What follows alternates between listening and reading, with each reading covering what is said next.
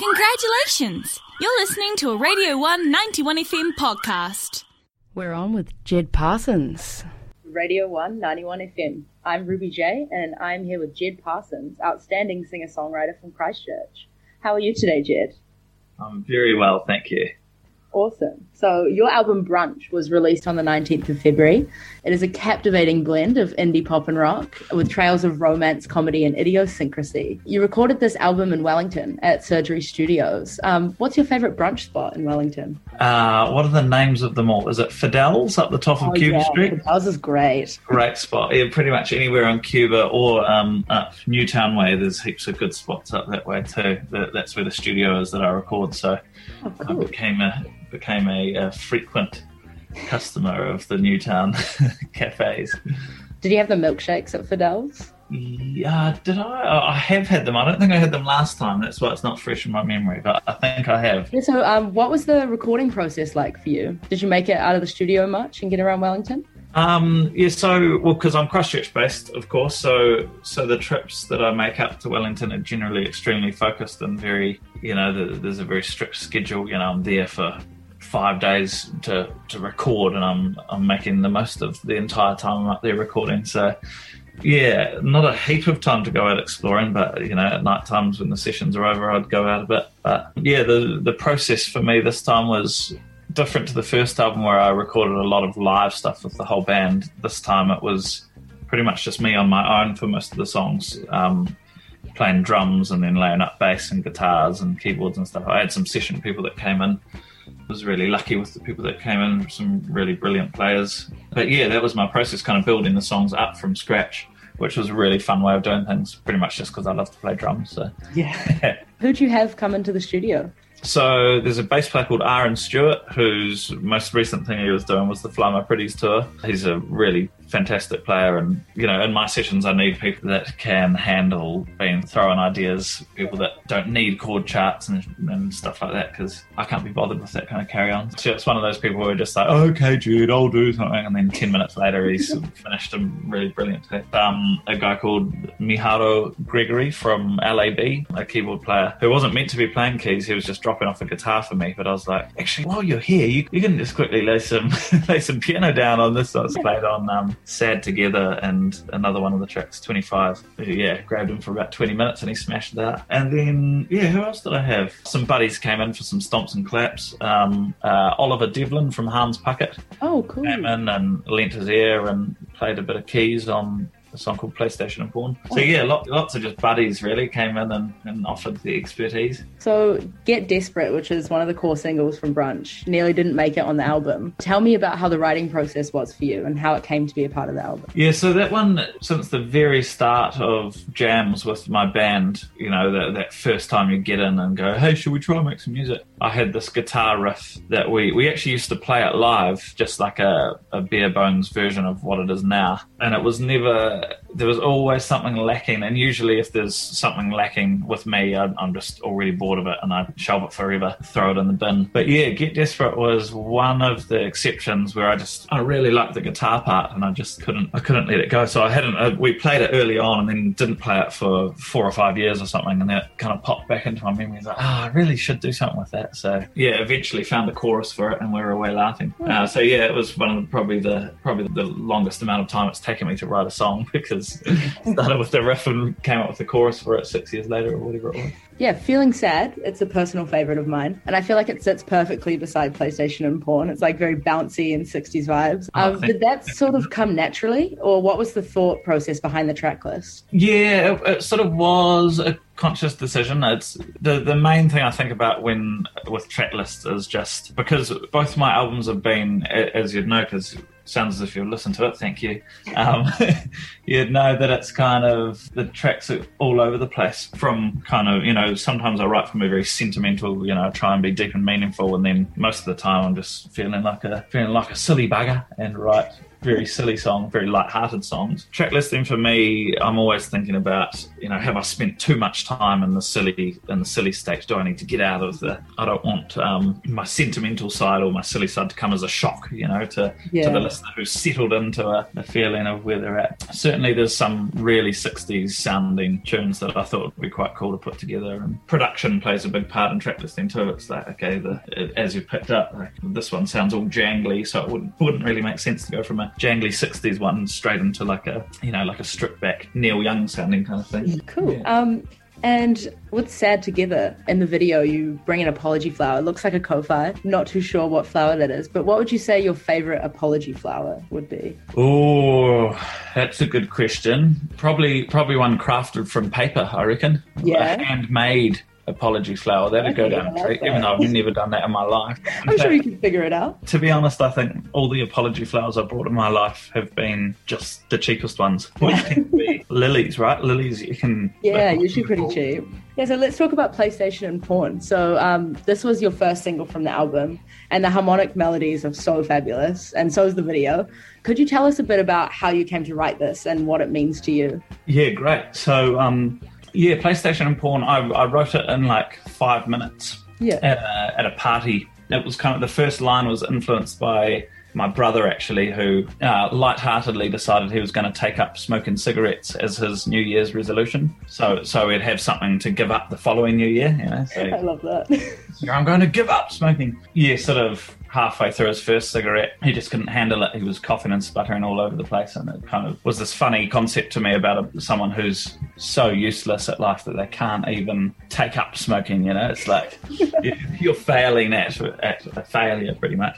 So I thought that was quite funny. So that was the first line, but then it just ended up being a very light-hearted song about merely a man who's into PlayStation and porn. And the lyrics, I never make a judgment call. It's just what he's like. I never say it's bad or a good thing. But yeah, so many people have said at live shows and things, have said, "Oh my god, I love that song. Like, that's my boyfriend to a T." It's just pretty funny. So people really like it, and it's become sort of an anthem at live shows. It's a very easy to sing along kind of song. So yeah, it was sort of a very, very silly song that I thought I would never play outside of this party, and then I was like, I will try it at a live show, and then it ended up being the encore, and then it ended up making its way onto the album, and then first single off the album. So been on quite a journey. Yeah, the lockdown special for that song as well is great. I especially love the Speed Dealers. They make a great touch. How was lockdown for you? I'm one of those people that kind of feels a bit guilty about saying that they had quite a good time in lockdown, to be honest. My partner and I had a wee, how old would she have been at the time? Probably a 1-year-old at the time. So it was really nice for us kind of just to bond as a family and hang loose, and kind of been forced to try new things that don't involve hanging out with hundreds of people. I think also I probably liked it because a lot of my life is spent at home, like whether it's writing or planning a tour or whatever. You can sort of start to question what you're doing and start to feel a bit down in the dumps about not being out there doing it. So I guess it was kind of nice to be at home knowing everyone else was too. So you didn't feel like such a miserable bastard for just being at home all the time. It was kind of nice to feel like you're part of the team, you know. Did you pick up any new hobbies? I hosted one quiz, which makes me a quiz master now, doesn't it? Yeah, definitely. Professional. That was fun. Yeah, what else did we do? We didn't do any sourdough baking. Oh, my partner did make, what are they called? Brioche buns. That was a real highlight. Nice. Lovely burgers. So yeah, brioche bun making, that's a new hobby. But no, I just sort of worked on my existing hobbies, really. It lent itself perfectly to writing music. Any beans to spill on upcoming tours? Do you think you'll play a show in Dunedin anytime soon? Yeah, absolutely. So the plan is to tour in sort of late April, May. I'm just currently in the stage of emailing and doing that absolute logistical cluster of a job, trying to make all the venues and towns line up, which is hard work. But yeah, getting through that. So yeah, I reckon May will be out, and we'll definitely be coming to Dunners for sure. Oh, awesome. Who's your favourite band at the moment? Any ideas on like tour openers? Oh man, yeah, been listening to a wee bit of music.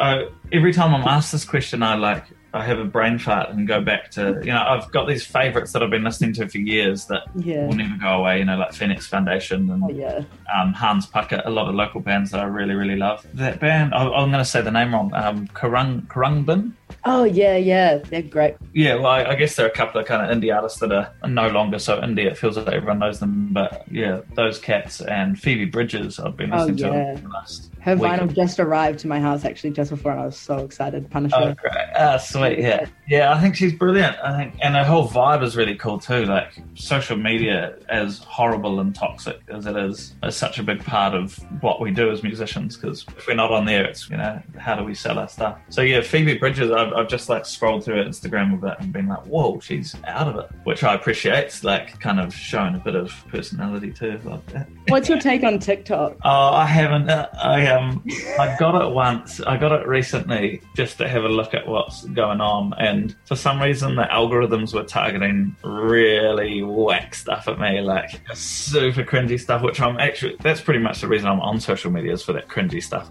Kind of obviously hate it, but it's so hard to look away, and so I'm pretty much on for the cringe. But yeah, I don't know what is going on in there. I need to figure it out though, because apparently that's how you make all the money at the moment. Crazy that your song's found on TikTok and all of a sudden you like blow up. So maybe I need to come up with a quirky dance or something for the kids. Yeah. And then I'll make I reckon PlayStation and porn would go down well on TikTok. Yeah, true. I'll give it a nudge. Okay, last question here. What's your favourite song on the album? My favourite song on the album is, let's have a look. I'm going to quickly Google myself. Jed Parsons, which I'm looking up on Spotify or any streaming service that I please. Brunch. I think it would be either Sad Together or maybe What You Need. They're sort of two of the more sentimental songs on the album, which is funny because the album's packed full of very silly songs. But Sad Together, I really like how it's been produced. It sort of starts just kind of solo, stripped back one vocal and acoustic guitar, and then it sort of just builds and builds to this big section of the song where it feels like it just opens up into a big lush reverby kind of 5-part harmony section, which I love. And yeah, What You Need is kind of my ode to mental health, which I think probably every musician's either got a song about or experiences the black dog themselves. And yeah, I think felt like one of the more important songs for me to write. I mean, all my songs are so silly and so shallow, but I felt like I really needed to write that one at the time. It's sort of so hard to talk to someone who's going through horrific stuff mentally. And of course we all know that talking is the best thing. Yeah, the song What You Need is the song I wrote in the absence of being able to have those conversations with people, So hopefully people hear it and maybe it makes them feel something. Yeah. Well, thank you so much for taking time to come out on air, Jed. So good to talk to you. You can find Brunch by Jed Parsons on Spotify, Apple Music, or your preferred streaming service. LPs are also available on his Bandcamp, if that's your vibe. And visual media-wise, there are videos out for both PlayStation and porn and Sad Together on his YouTube channel. So yeah, we love you here at Radio 1, and we hope to see you down in Otipoti sometime soon. Hope you have a lovely day. Certainly will. You too. That was a lovely interview with Jed Parsons by our very own Ruby. Yeah, he's honestly such a lovely guy, like so easy to talk to, and just like had so much to say about so much random stuff. We had like a 10-minute chat after the interview as well. Yeah, super, super cool bit of New Zealand music there. And coming up here on the Cosmic Drive, we have got Sad Together, which Jed just said was one of his favourite songs off of his new EP. Yeah, no, it's honestly such a good track. So yeah, shall we jump into it? Let's.